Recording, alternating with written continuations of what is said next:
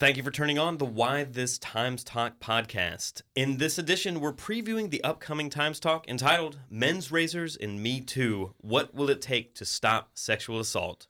I'm joined in the studio today by Georgia College Project Brave Program Coordinator Melissa Guerrier and Georgia College Women's Center Director Jennifer Graham. I want to welcome you all back to WRGC Studios. Hey, Danielle. It's nice to see you. Yeah, it is nice to see y'all too, and thank you for joining me for this preview conversation. So, of course, as we do, can you briefly introduce your Times Talk topic for this week?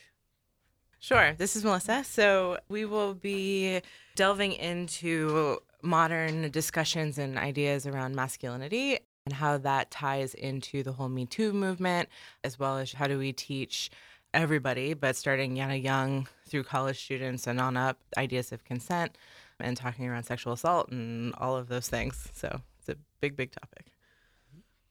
And why do y'all feel it important to bring this conversation to the Times Talk now? This is Jennifer. So I think one of the reasons was we noticed that the recent Gillette commercial earlier this year sparked a lot of conversation online. And so we wanted to be able to bring some of that conversation to real life off of discussion boards and Facebook feeds and Twitter threads and to actual live, real conversation between people face to face. Right, and of course we will link to that ad on YouTube so you can check it out before you go into the Times Talk. But, and I'm going to amend this, in which I always tell myself I'm not supposed to do, but do people need to see this ad before engaging in this Times Talk?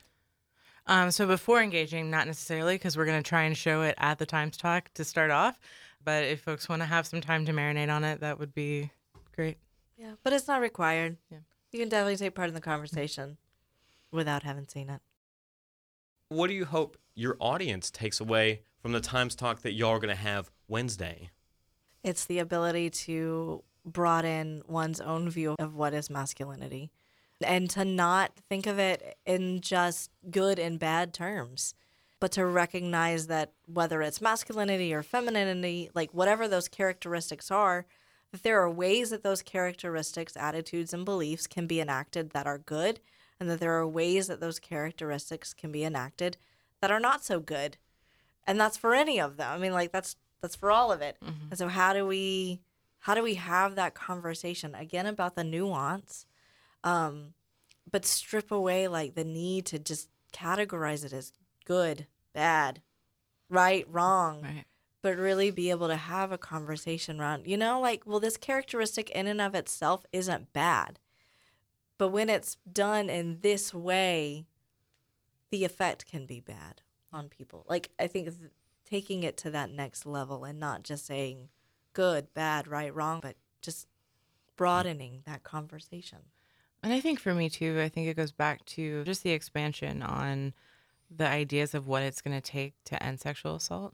Because that's the question that we're overall asking. We have to be thinking about how all of these things interplay with one another and how they all have a role and what that means for the people that need to be involved in ending sexual assault and who need to be a part of the movement to do that. And how do we have all of those conversations together instead of just isolating them out into silos? All right. Well, Melissa Guerrier, Jennifer Graham, I want to thank y'all for joining me on the Why This Times Talk podcast. Of course, the Times Talk is a weekly current events and ideas symposium that takes place at noon on Wednesdays in the Georgia College Library. This week, the Times Talk takes on the topic, Men's Razors and Me Too, What Will It Take to Stop Sexual Assault?